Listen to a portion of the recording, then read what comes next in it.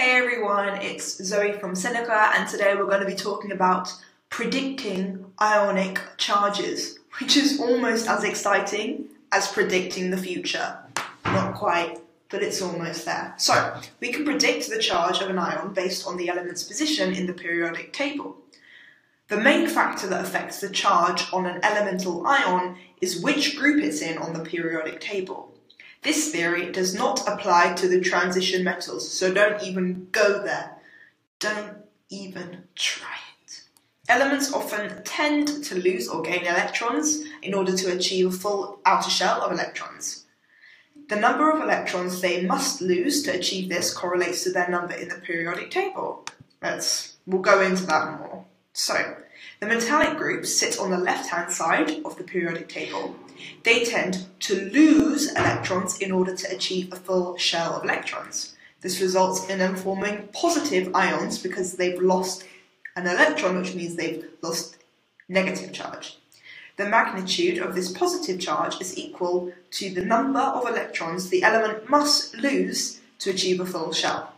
Okay, so, for example, sodium. Sodium is in group 1, so sodium has 1 electron in its outer shell. So sodium tends to lose 1 electron to achieve a full outer shell. Yeah, okay.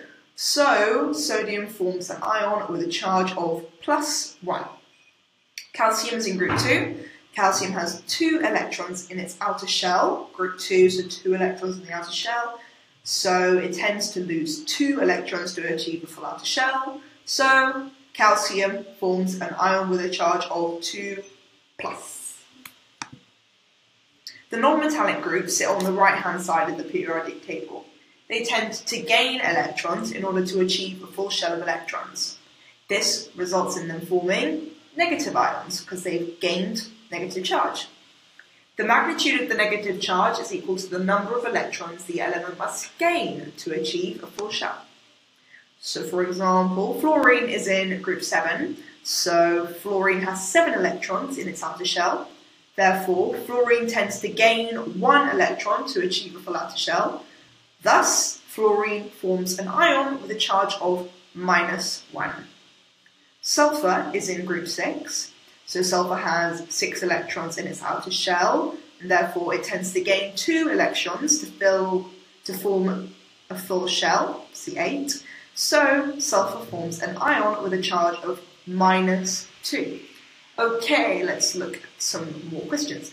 Oxygen is in group 6 of the periodic table. What charge does an oxygen ion have? 2-. Okay. We must learn that some specific ionic compounds that come up a lot in chemistry. They're often called complex ions. So nitrate is a very common ionic compound.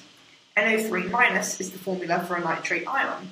You must remember the nitrate ions have a charge of -1. You just have to remember it. OH- is the formula for a hydroxide ion. You must remember that hydroxide ions have a charge of -1.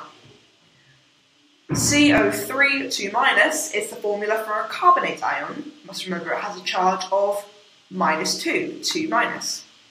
Sulfate ions, they have a formula of SO4 2-. So this one you have to remember that sulfate ions have a charge of -2. The ammonium ion is the protonated form of ammonia. NH4+ is the formula for an ammonium ion. You must remember that ammonium ions have a charge of +1. You cannot determine the charge of a transition metal based on its position on the periodic table as you can for the other elements. Sorry for you. You must remember the charge on 2 common transition metal ions. This is silver, which is Ag+, and zinc, which is Zn2+, Zn2+. What is the charge of these complex ions? Okay, just going to run through them. SO4 2-, OH-, carbonate, CO3 2-, ammonium, NH4+, and nitrate, NO3-. What charge does a lithium ion have? Well, it's in group 1, Therefore, it loses 1 electron to gain a full outer shell, so the charge is +1.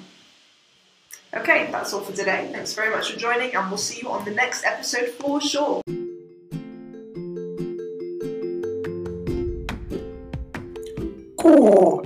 Thank you for listening to this episode on Seneca Prep. Hope it was useful. Make sure you subscribe to this channel to keep updated and get all of your cool test prep podcasts.